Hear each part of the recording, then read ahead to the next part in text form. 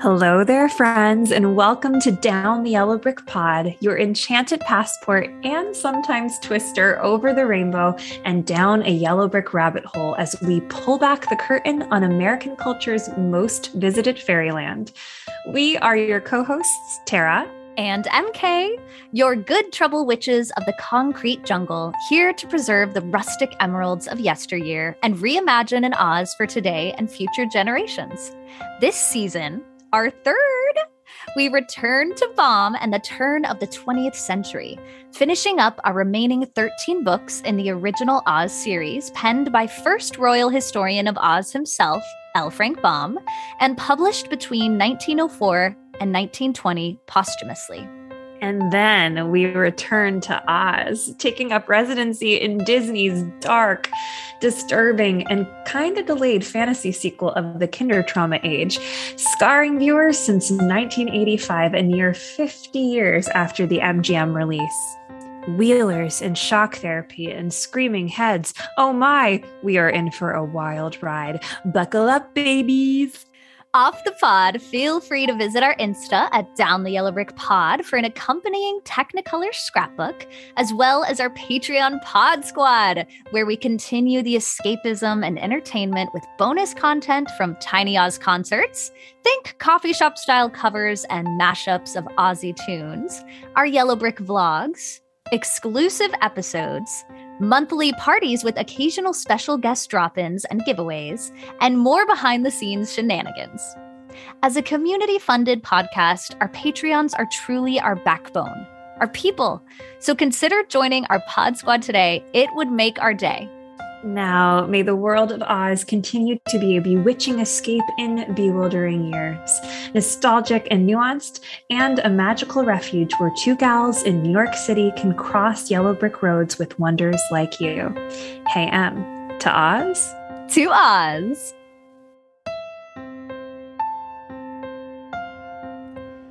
Jane Albright discovered the Oz books as a child. Her Oz books and memorabilia won a Kansas University book collecting contest in 1977, resulting in a public exhibit that shifted her interest from reading and collecting to sharing Oz with others. She's since provided exhibit material to libraries, museums, art museums, and Oz Club conventions. In 1989, her collection was featured in an award-winning summer-long display at Kansas City's Crown Center. For the 75th anniversary of the film, a follow-up there drew more than 100,000 people. In 2014, she also returned to that same KU library for an exhibit of her finer Oz, Baum, and Denslow material. Jane joined the Oz Club in 1971 and began attending the Ozmopolitan Convention shortly thereafter. She has served as a director, vice president, and convention chairman. For a decade, she edited a club children's publication, the Oz Gazette, and was the desktop publisher for the Oz Observer. Her short stories have been published in Oziana. She has also contributed to the Baum Bugle. Today, Oz items fill an entire floor of her home. She coordinates the club's national convention program and attends Oz events around the country. During the Oz Club Centennial Celebration of Oz in 2000, which she chaired, Jane was presented with the L. Frank Baum Memorial Award. Jane currently serves as the president of the International Wizard of Oz Club.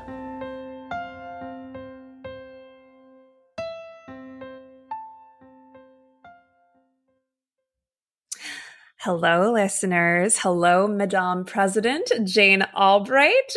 Hello, MK. Here we are gathering for the Three Girls in Oz. Wait, is that us? Or was that the original book title for this book that we're venturing into? Maybe. But the book we're actually here for today is The Lost Princess in Oz, that had a few other titles before they came on that one. And to get us in, friends, I have kind of, a nice, soulful, fresh air NPR question to get us going. So the end of this book, it's pretty abruptly ended. I'm going to just jump right to the ending. We end in the villain of this book asking for forgiveness and also kind of wanting to repent, not wanting to be completely left, off the hook, wanting to stay in the transformed form that Dorothy magic belted him into. So I kind of am loving this theme of forgiveness right now, especially as a moon witch. This new moon that we had recently is all about what you can forgive yourself for, especially since we're in a Mercury in retrograde and miscommunications, mishaps, just, are a flutter right now. So would love to hear if there's anything you can forgive yourself for, just like our villain of this book does at the end of this book, if you would not mind sharing. Ooh, you're taking us to church this morning. Yep. Fess up, baby. Fess up. That's the kind of question you need to think about in advance. You got this, no. Jane. We're off the cuff here, baby. Oh, dear. I don't know what's going to come out of my mouth, Jane. I know. We'll see. We're going to let the heart lead. It's always hard for me to say no to people. And sometimes you need to say no to people because the amount of time and resources that will be consumed if you say yes are just unreasonable. And I think that's one of the hardest things for me to accept that I have to do if I want to get the long-term goals accomplished. I just can't get sidetracked helping too many people with smaller projects that I just don't have the time for. So that might be a good answer. That's a great answer. Forgiving the overextension of yes. Yes. And yes. That constant learning lesson. Yeah, that is a lesson. I'm the same way. In the moment, if you catch me and I'm excited, because I always want to help someone too. I'm the same way. I love being a helper, but it is true. If you don't add up all the time that will be spent, if you don't do the math beforehand, you can get yourself in a pickle. For sure. Well, it's particularly tough as the president of the Oz Club. People ask me to do things that the club like should want to do. It's like, right. We want to be a resource. We want to be helpful. And yet occasionally it just turns out to be a rabbit trail that will just have no end in the amount of time you have to give it. And there are other things for which I'm responsible to the club that I absolutely have to put my time into. And there are only so many hours in the day. I know, Jane. I've been asking for more for a while, but no one's listening. Where are they? No one's listening. Well, Jane, we're happy you were a yes for us today, but we also absolutely. Next time we see you give a no, we're going to applaud you. Yeah, you can say no to us anytime, and we'll be like, yes. Oh man, I relate to that one. That it's so hard to set a boundary that actually will help you and help the people that you love by saying no. I think jumping off of that, I feel like I can forgive myself for, I hope this makes sense, having bad days. I think I definitely put pressure on myself to always be very bubbly and optimistic and smiling, like literally smiling. And I sometimes feel guilty if I'm not smiling or if I don't feel like smiling that day or if I'm just having a rougher day. And I kind of beat myself up about that. And I think that also extends to my loved ones. They're allowed to have bad days as well. We all just need to go through what we're going through. So I forgive myself for not always being sparkly, bright, happy, but all the time. You don't always have to be a pocket full of sunshine. I gotta That's your rewrite. True. You don't have rewrite. Yes. Oh, so I that's love my that answer today. I love that. I'm going to piggyback off the two of yours. I'm going to say yes and to both of yours. And I'm going to forgive myself for feeling like a lost princess right now, to get into our theme of our book. Just really feeling such a pull towards change, but still not quite sure where those changes come from. And I think I'm also recognizing that I come from a lineage of people who wait for permission slips, who wait to be given things, who wait, which feels better, I think, to be given something feels great.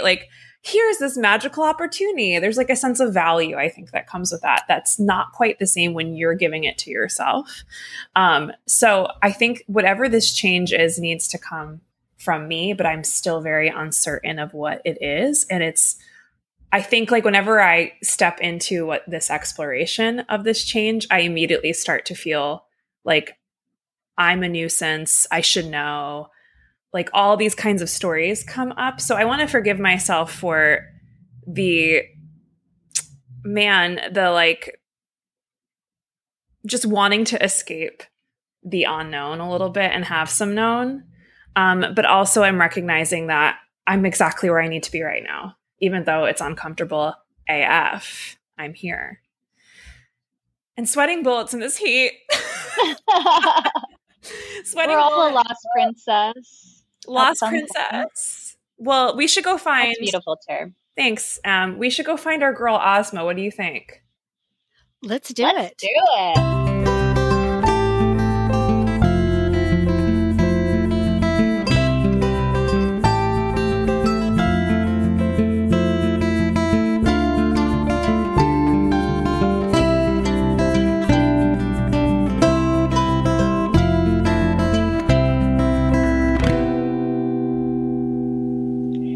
Welcome back, listeners. We're so glad to have you here for the 11th book in L. Frank Baum's original Oz series. And again, I mean, another shout out. We're so glad to have the president of the Oz Club and a dear friend of ours, Jane Albright, here. Thank you so much for being here, Jane. Oh, I'm delighted to be here.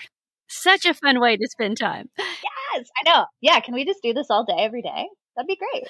I guess you do, Jane. We're trying to get to your level. We're trying. So we are diving into The Lost Princess of Oz, published June 5th, 1917. We're almost on the anniversary of it. Wow.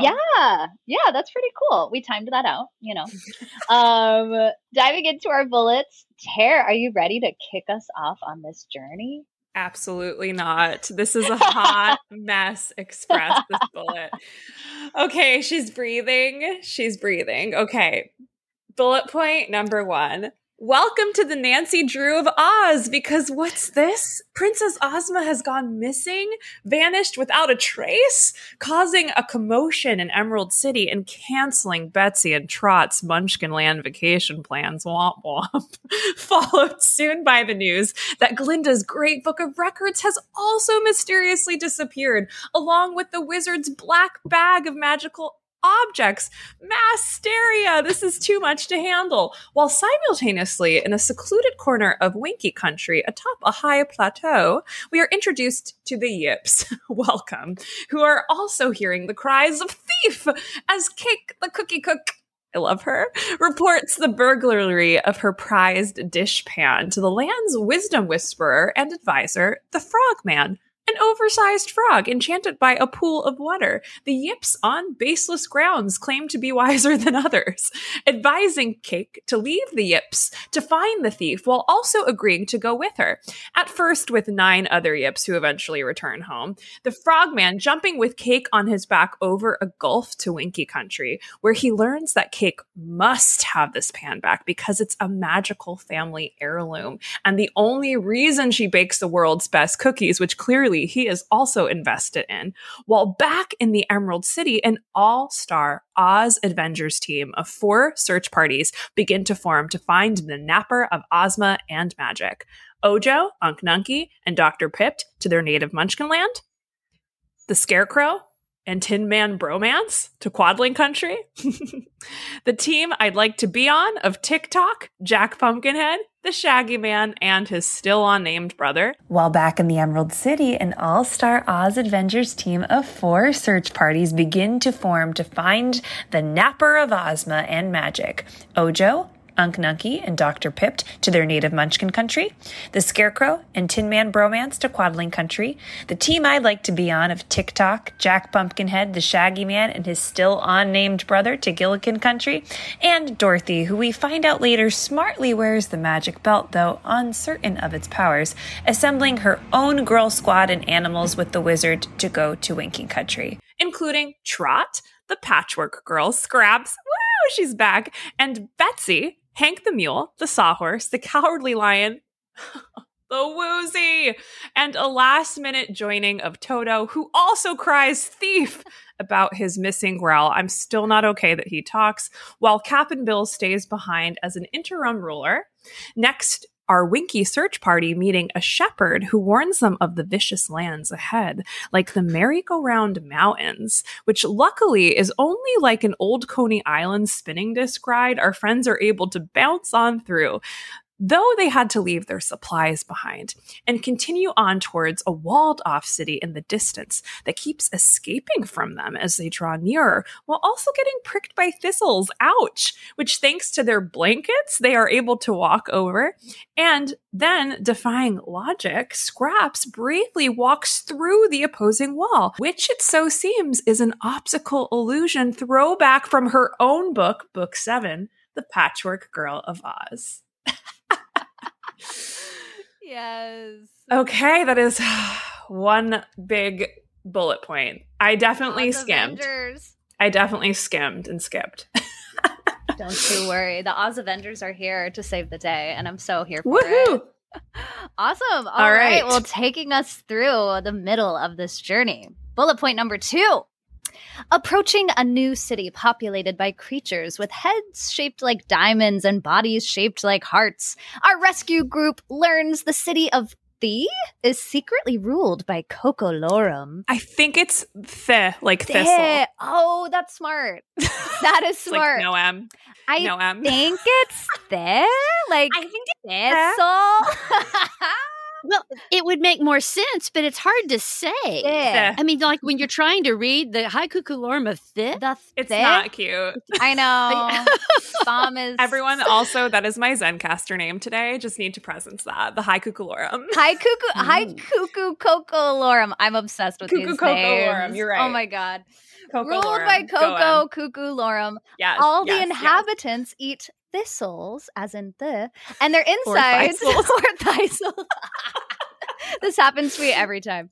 And their insides are lined with gold. Fierce. Warned Weird. of the dangers. I know, that doesn't, how does this work? Mm-mm. Warned of the dangers of the nearby Hercules? Oh, yeah. Hercules? Sure. Our friends settle in for the night. Toto sharing that he has sadly lost his growl, my God. favorite part of Obsessed. And the next morning, Button Bright is once again lost, his favorite pastime, during which he eats a delicious peach with a golden core that he is told by a passing bird is enchanted, created by Ugu the shoemaker, another shoemaker. Oh my gosh. Patchwork rescues Dear BB People and our need shoes. friends. People need shoes in the land of Oz, okay? Patchwork rescues Dear BB, and our friends continue on to the Hercules, ruled by very thin people who force giants to do their bidding. All Weird. ruled by Vig the Sarover, who is so strong because he ingests Zosozo. Yeah. That's how I said it. Oh my god. Who shares about Ugu the Shoemaker's magical powers and his residency in a wickerwork castle to the west. Ooh, yes, wickerwork. Wickerwork. Wickerwork. Switching our story back over to Cake and Frogman, we discover Frogman bathing in the truth pond, truthfully sharing with Cake that he is not so wise after all. And Cake refuses to bathe herself, as telling the truth is simply embarrassing and could lead to unkindness. Woof bomb, dropping some hot takes here.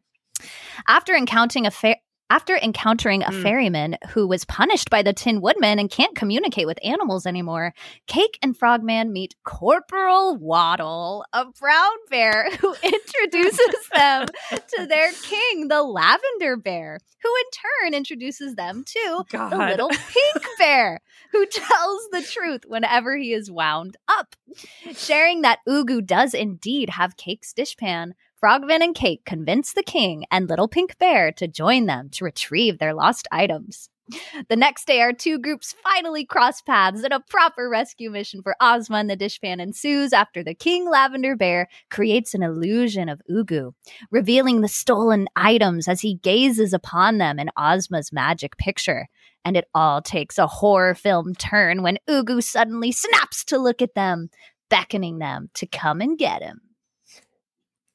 Yeah. That moment freaked me out. He was like, I'm watching you. That was watching scary. me. I said Yeah. horror movie also like gave me Stranger Things I season was just 4 gonna vibes. say. Yep, just started that Which yesterday. that like haunted mansion that is now we're getting to see into, which I don't like. I literally Scary. fell off the couch watching episode 2 of Stranger Things season 4, and my first instinct was to run and grab my phone and go, MK, do not watch this alone.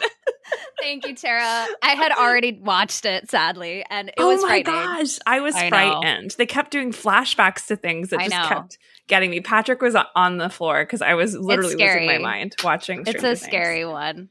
Yeah. Also, Hit thank us you up for in our DMs. Right. Also, thank you for the reminder of the liar, liar Jim Carrey moment that the poor Right? frog. I forgot about that. The frog. That's has to a go through. big moment. And Cake is like, nuh-uh, I'm not having it. We got to talk about that moment. Yeah. We got to. All right, There's Jane. something there. So I'm supposed to wrap Take up us this home. book after those first and second sections. My prepared bullet isn't quite so long, No, so I'll that's good. improvise a bit.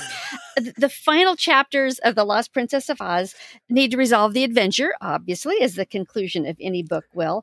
And Baum spends, it seems to me, like chapters on wordplay.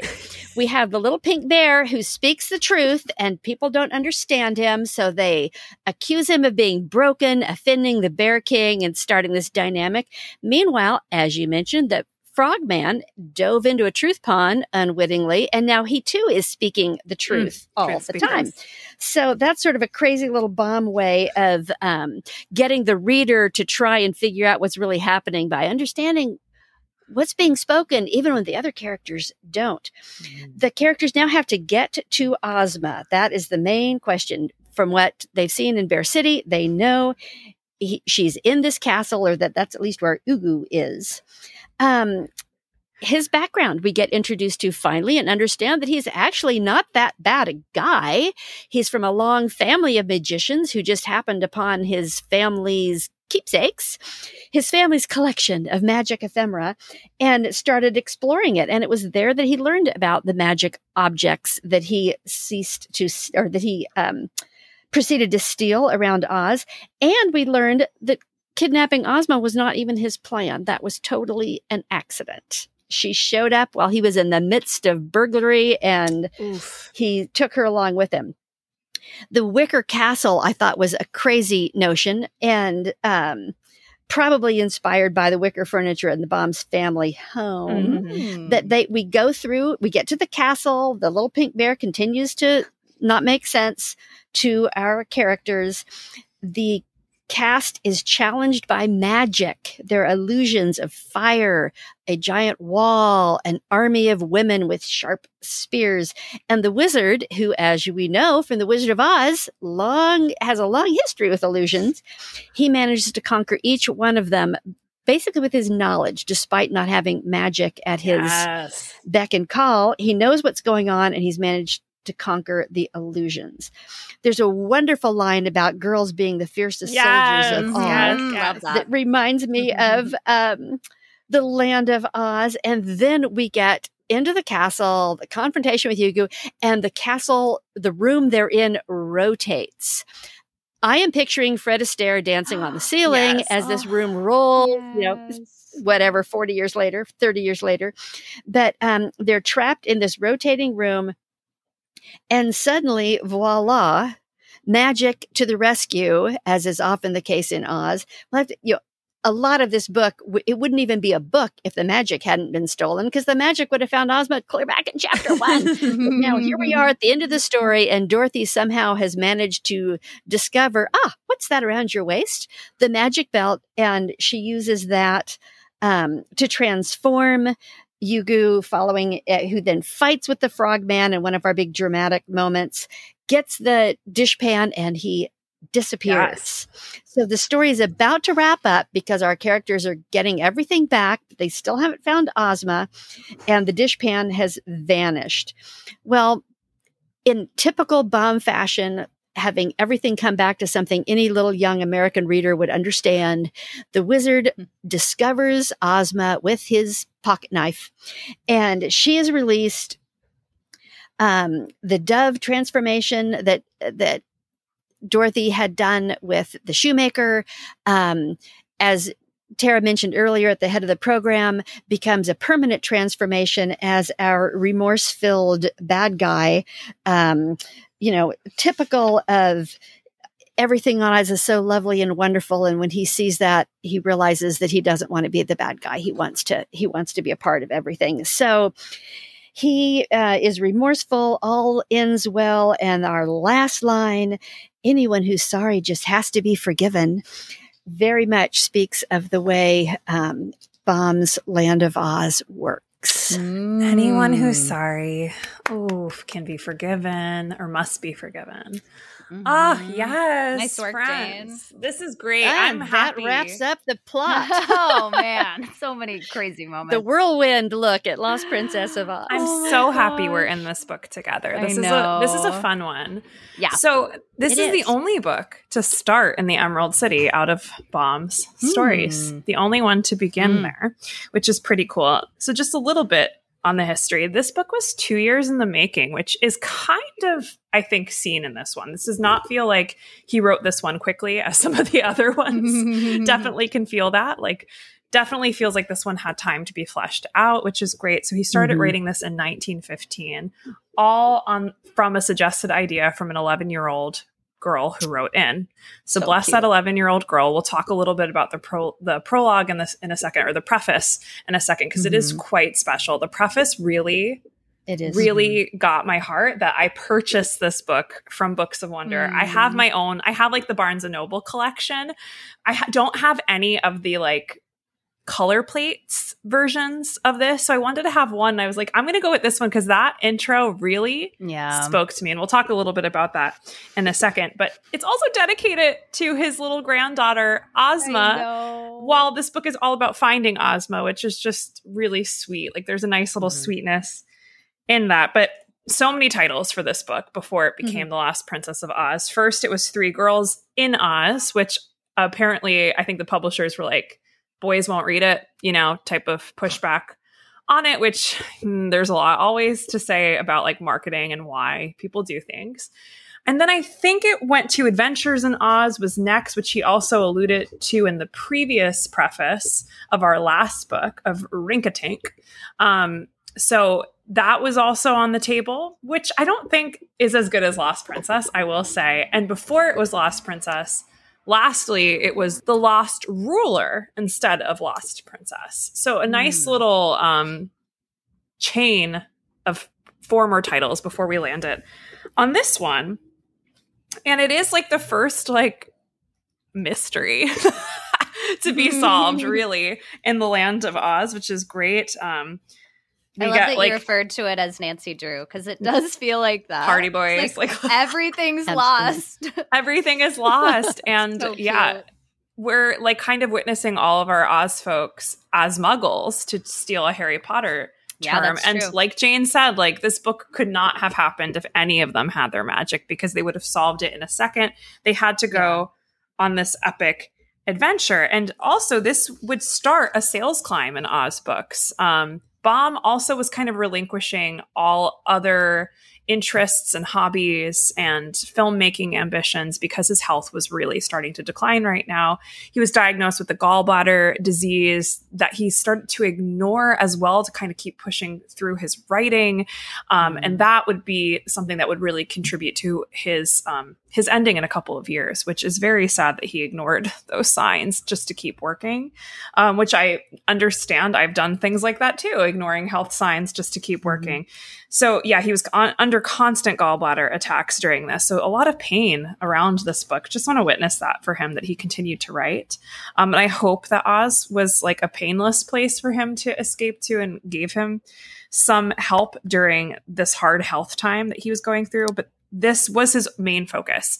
He had his one book a year going with the Edith Van Dyne, that series. He had that one book going, and everything else was relinquished. So he really wasn't thinking about this book becoming a stage show like every other book. He always kind of had that hidden in his brain, so he could add as many characters as he wanted. He wasn't limited to having it have to adapt. Like he just let it be what it needed to be in the form of a novel, which is really cool. We haven't really seen that in quite some time. Like since honestly, like The Wonderful Wizard of Oz, which was just the first and didn't know everything that was going to come after it. So that's just a little bit about the history there. Any add-ons to history? I guess I would throw in, since Rinkitink had been the previous book, which had not been written to be an Oz book, I think he had a lot more time to develop The Lost Princess of Oz as an Oz story. And it shows, pulling in so many favorite characters and at the same time choosing not to have the Scarecrow and Tin Man be the stars of the book and to raise up some other people. Also, you mentioned the Edith Van Dyne books. I think between the Aunt Jane's Nieces books and the Mary Louise books, Baum really has some experience going now with these girls' adventure stories, these girls solve a mystery stories. And I see a lot of that incorporated into Lost Princess. In addition to being dedicated to Ozma, who was, a newborn infant, their niece Matilda Jewel Gage had been living with them through all of 1916 when he was writing this book. So he had sort of a live-in teenage girl whose adventures and experiences with her friends out at Ozcot in Los Angeles no doubt gave him some interactions and observations that he could work into this story as well. I felt like it's a tribute not just to Ozma, granddaughter Ozma, but also sort of a celebration of young ladies of his day to focus on the three girls, and can't help but think that might have been in part to honor his really beloved niece Matilda. Love that. That is so sweet. I think we mentioned this in a previous episode. I feel like Baum got to have perhaps the daughter he never got to have within the Land of Oz. And like also his love for his other family members, like his nieces and his neighbors, the little girls who used to come and listen to him. There's something really sweet to that. The only thing I dove into history-wise a little more was Ozma Baum. So I just lift her up because I was like, what? So is it true? I mean, Jane and Terry probably know more than me, but she was born Frances Ozma Baum. So her middle name was Ozma, but she was born Frances. But I also read that she preferred the nickname Scraps. Get it? She did. She's everything. She tried to change her name in grade school to Scraps instead of being Ozma. That is so. She's like, Grandpa? I identify more with the patchwork girl. I love that. And I also found it crazy that her dad was Baum's son, Kenneth, and he was married to a woman named Dorothy. Just all the names. What I remember thinking, Kenneth he himself was the youngest of the boys, and he would have been born like, here I have it in front of me, 1891. So he was just a little kid. He was just 8, 9, 10 years old as The Wizard of Oz was coming onto the scene. And as the stories developed and the sequels came out, he was still a young reader at home, the age of Baum's readers. So you just kind of have to wonder, his love for the character Ozma, that he would name his daughter that. Was he just honoring his dad, or had he grown up loving these stories from the level of a child whose heart goes out to the characters? And he wrote an Oz book himself later. Kenneth, the youngest son, Dynamonster. It wasn't published for decades. Eventually Chris Dillabune published it for Buckethead, and Ozma wrote the afterword for it in an essay about her dad. But so he was a very committed to the Oz books son of the four. He was one of those that was really involved. And naming his daughter Ozma, I just thought was appropriate and really charming. Yeah, so sweet. And I think we're going to see more of Ozma, because I read that she's in a documentary about Return to Oz called The Whimsical World of Oz, or it was made to publicize Return to Oz. So I think she's going to return as we dive into that later on this summer. Super. And her daughter, is her daughter Gita? Or Yes. is that her? No, that's Gita is her daughter. Yeah. Got it. Got it. Okay. Cool. And Gita's still pretty active too in the Oz spiritual world, which I am all about. Love this so fun. much. Thank you, Em, for that. Also, we'll get into this as we go along. This is something Rebecca Longcrane mentions in her L. Frank Baum biography. Just the influence of amusement park rides on this book really coming on in, because this was the golden age of amusement parks starting to pop up everywhere. So just to read a little bit, just to get us historical context in here, and I'll bring up some specific things as we go along. Beyond the Emerald City, Oz has become an amusement park fairground, stationary, mapped, and known, but full of rip-roaring rides, she says. Now, she says, enabled by electricity and developments in engineering, Ferris wheels, roller coasters, and water slides sprang up everywhere in our country. The early 1900s were the golden age of amusement parks, which were often called White City, Dreamland, or Lunar Park. The Scream Machine roller coasters were usually called the Twister, the Cyclone, or the Whirlwind, which is also kind of fun. It kind of crisscrosses over with some Oz themes. And these parks and their mechanical rides enabled children to escape their hometowns momentarily, to go on a high-speed adventure that shook up their bodies and minds in ways travel was supposed to. Also, guess what, y'all? Tonight I'm going to the Astoria Carnival, and I can't wait. Fun. Can't Oh wait. my I will ride a Ferris wheel if it's not $10. I know. You never know. I will ride it. Can't wait to hear about that. I actually, because of this, I was like, oh my gosh, what other things in Oz feel like theme park rides? And I was thinking about Quox as well from TikTok. Yeah, how they rode him. And then all those dragon coasters that are usually at hometown amusement parks. I was like, that's so funny. It kind of reminds me. We have dragons in this book. We have dragons in this book with the jeweled dragon that drags the carriages. Jeweled dragons. Yeah. Dragons are everywhere in Oz. I did not know that before reading these books. They are everywhere. You do know that Oz was in the Chutes, the first theme park. Okay, I'm getting blank stares. There was a place say that again. What do you mean? There was a theme park, amusement park called the Chutes, Chutes, the Chutes in Chicago. I forget the year, but it's 1900 something, really, really early. Okay. And one of the attractions written about in the paper was that you it was like a dark ride. So I don't know if it was on a boat or a car or something, but you went through this, but you pass through, you see the fairies of Oz and pass through the poppy fields. What? So we know that in the Chutes, the very first American amusement park, there were Oz attractions. Oh my gosh. Where did you say this was, Jane? I need this It was in Chicago. It was, it was called Chutes. An Oz Club member named Stan Barker wrote an article about it for the Bomb Bugle years ago. I have all the bugles behind me, but I don't know which issue that was in to put my hands on it really fast and read you. But how do you not know that, Jane? the Fairies of Oz and they might have called it the Enchanted Poppy Fields or the Magic Poppy Fields or something that further made it sound like it had to have been about Oz. Okay. First theme park. Then I have to dive into this. Always a crossover. Yeah. I'll see if I could find any kind of pictures to put on our Instagram while this episode is in its week release. Yeah. That is so cool. I'm literally saying that on the podcast to be like, hey, Tara, when you're listening to this, note that, baby. Yep. I think it might just be a text paragraph or two in a news clipping somewhere. I've never seen any sort of an I'll look for the news clipping. Yeah. I'm on Google right now, and I think you're going to find some things, future Tara. Okay. Okay. Thank you, future Tara. Thank you, past M to future Tara. Hi, good witches. Tara here. As a self-identifying Buena Strega who recently enrolled in tarot school, marrying my tarot practice with the Land of Oz has recently become a dream come true, thanks to the Shadows of Oz tarot deck. The original Shadows of Oz tarot deck launched successfully on Kickstarter in 2014 and pretty quickly sold out.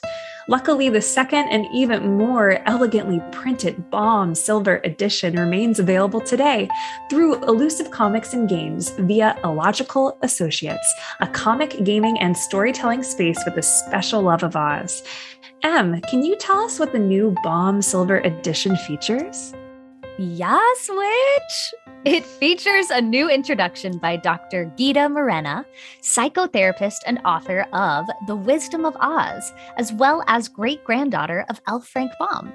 silver foil accents on the card backs and the deck box, completely reversible card backs, enhanced and improved colors on all card faces, new softer texture and colored edges for the cards, high-quality art paper, an 80-page booklet — you do not need to be a tarot expert, my friend — and a 2-part box, which holds both the deck and the booklet. Check on out this marvelous deck at illogicalassociates.com or visit Elusive Comics on Etsy to begin your tarot journey down the yellow brick road. Again, that is illogicalassociates.com or Elusive Comics on Etsy.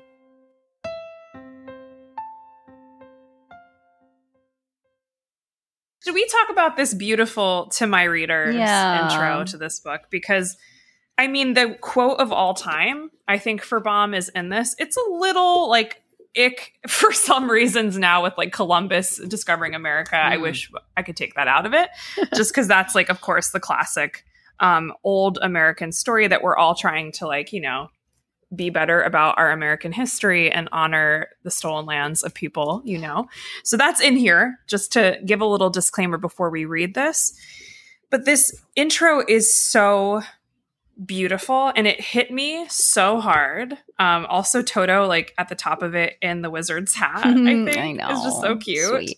The thing that hit me hard, and I actually shared this at my last Women's Circle through the Circle Hood, was this moment before we read the classic quote from here.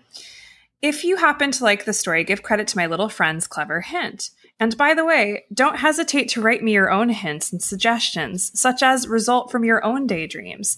They will be sure to interest me, even if I cannot use them in a story.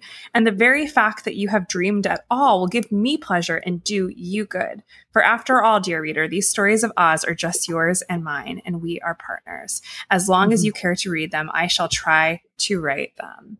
That got me, friends. Like, I was in Books of Wonder. It was pouring outside. I was literally ambushed there because I had no umbrella and it was like horrible out. So I was like, I guess I'll stay here for a while. I had no plans to buy this book. And this is definitely what changed that. But I read this and got really emotional just because I feel like I stop myself a lot because I'm like, what does it matter? You know, like, who's going to see this? What is it going to progress? So I just stop ideas sometimes. And I agree with Baum. Sometimes you just need to let the idea out. And it doesn't matter if it like one person knows about it or no one knows about it. You just have to let them out. And this acknowledgement of like the joy that things bring him, even if he can't get back in an age of ghosting. I think we're in an age of ghosting right now. You know, like we don't hear from people often. This is just beautiful medicine to keep persevering on. I think it also beautifully echoes the quote most attributed to him: to please a child is a sweet and lovely thing that warms one's heart and brings its own reward. I hope my book will succeed in this way, that the children will like it. I think Baum, all throughout his life, wanted to please children, wanted to write to amuse children. And the few times that he does say something about that, it's just so sincere and so evidently straight from his heart that it's a wonderful piece to this introduction. Yeah, the sincerity. You're correct. Like, it's just so honest. Like, please keep writing me. It brings me joy and it'll do you good. That really just, I'm like, oh my gosh, I'm getting emotional just like saying it out loud. Do you want to read the top of this whole thing about imagination? Because it's like, yeah, I feel like he unlocked something like Pandora's box. I know. It feels like it's just like lore. Oh. Yeah. Lore, yeah. I love this. So the top starts, some of my youthful readers are developing wonderful imaginations. This pleases me. Imagination has brought mankind through the dark ages to its present state of civilization. Imagination led Columbus to discover America. Imagination led Franklin to discover electricity. Imagination has given us the steam engine, the telephone, the talking machine, and the automobile. For these things had to be dreamed of before they became realities. So I believe that dreams, daydreams, you know, with your eyes wide open and your brain machinery whizzing, are likely to lead to the betterment of the world. The imaginative child will become the imaginative man or woman most apt to create, to invent, and therefore to foster civilization. A prominent educator tells me that fairy tales are of untold value in developing imagination in the young. I believe it. Me too, Mom. Got some chills. Man, Wonderful. everything before it was created had to be imagined. It had to start in someone's mind. This also gives me, we always kind of bring it back to like Disney. It's that very just like, don't let go. It's a very pure, don't let go of your imagination. Don't let go of your dreams, because they can lead to magical things, whether people see it or not. And I also was really drawn to the last paragraph, as you both were mentioning, when even just this author sharing to his young readers, like, tell me your ideas. I want to hear them. I don't want it to just be me creating all of this. Like, I always just love that he does take his readers' ideas. And I feel like that as a child is kind of the most encouraging thing you can feel, is like, oh, wow, my thoughts matter. My ideas do matter. And it does become this collaborative creation instead of like, oh, the adult is smarter than me, they'll write the story. I love that he kind of invites his readers in to create the world of Oz. Yeah, there's equality. There's no age hierarchy, I think, in Baum's mind, which is really beautiful. It's like a community. Yeah, it's a community for sure. And he's not on a Pessum Island. No. We love Pessum Island. Pessum Island. Bless Pessum. Oh my. Bless him. He was so well known for responding to fan letters too. Lots and lots of fan letters to him, as well as replies, are out there in the collectible market. So we can really see how kindly and gently and appreciatively he spoke to the young fans who wrote him. Oh, good. Because we just assumed Maud made a bonfire of all of them. That's good to know. There's lots of surviving. The ones that he sent back to fans, they kept. Right. Yeah. So right. that's cool. That's something you can actually see his words written to other fans or to his young readers. Yeah, they're beautiful. I found a couple online and I've posted a couple because they are very special and very beautiful. I love that. Shall we get into illustrations? Favorite illustration from this book, holding up John R. Neal, who apparently Baum was like, I like your work on this one. He was really into this because we dealt with some drama in previous books with him and John R. Neal, but he was really liking the humor that was coming through in John R. Neal's works in this one. I mean, any favorites? One of my favorites, it's kind of obvious, is before we even dive in, this color plate of Ozma. Beautiful. At the top, at the very, very top, even before, I think it's before the prologue or the note to the readers even happens. There stood their lovely girl ruler, Ozma of Oz. And she just has her, it feels classic. It's just like her classic tall crown, her flower crown, her scepter, the Emerald City and behind her. I mean, it's gorgeous. The Emerald City with like faces. Yeah. I feel like Neal did an exceptionally good job in this book of mixing portraits, some of which catch really fun, unusual expressions. There's one of the Patchwork Girl that's a chapter header where she's just got this really goofy look on her face. A lot of that kind of illustration with really action pictures. Yeah. When you mentioned a favorite, the first one that came to mind, although, show me all of them in front of me and I'd change my mind, no doubt. There's a charming picture of the Cowardly Lion riding on the Woozy. He has all four of his feet real tight together to fit on the Woozy's back and this alarmed expression on his face. But Neal just put all kinds of time into the curlicues and details in that black and white illustration for this book. So I've always particularly liked it.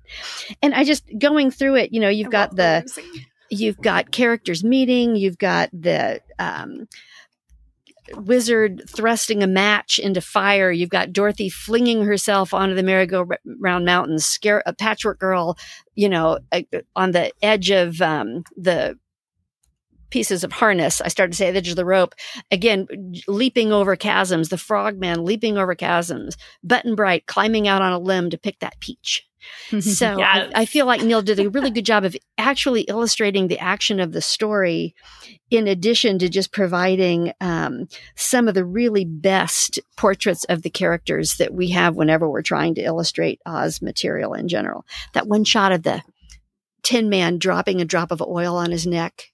Yeah, that's not a detail. I don't remember that was a detail happening in the story at the time. Oh, yeah, he did. He carefully oiled his joints. I'm seeing it right here. That, yes. You know, he just added a lot to it. I thought it was fun.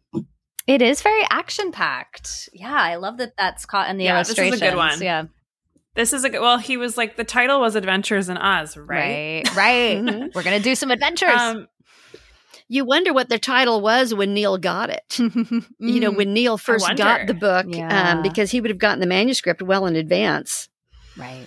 I wonder, because this is actually light on his girl portraits. He's really not active in doing all the portraits as he has been in the past. It's definitely, like you said, been more flow and movement in these awesome images. And this is one of the first books where it says like chapter 23, like the numbers are in instead of like having Roman numerals. I've been not maybe the first, but one of the only, because I usually get like, what chapter am I on? But this was the book that I was like, oh.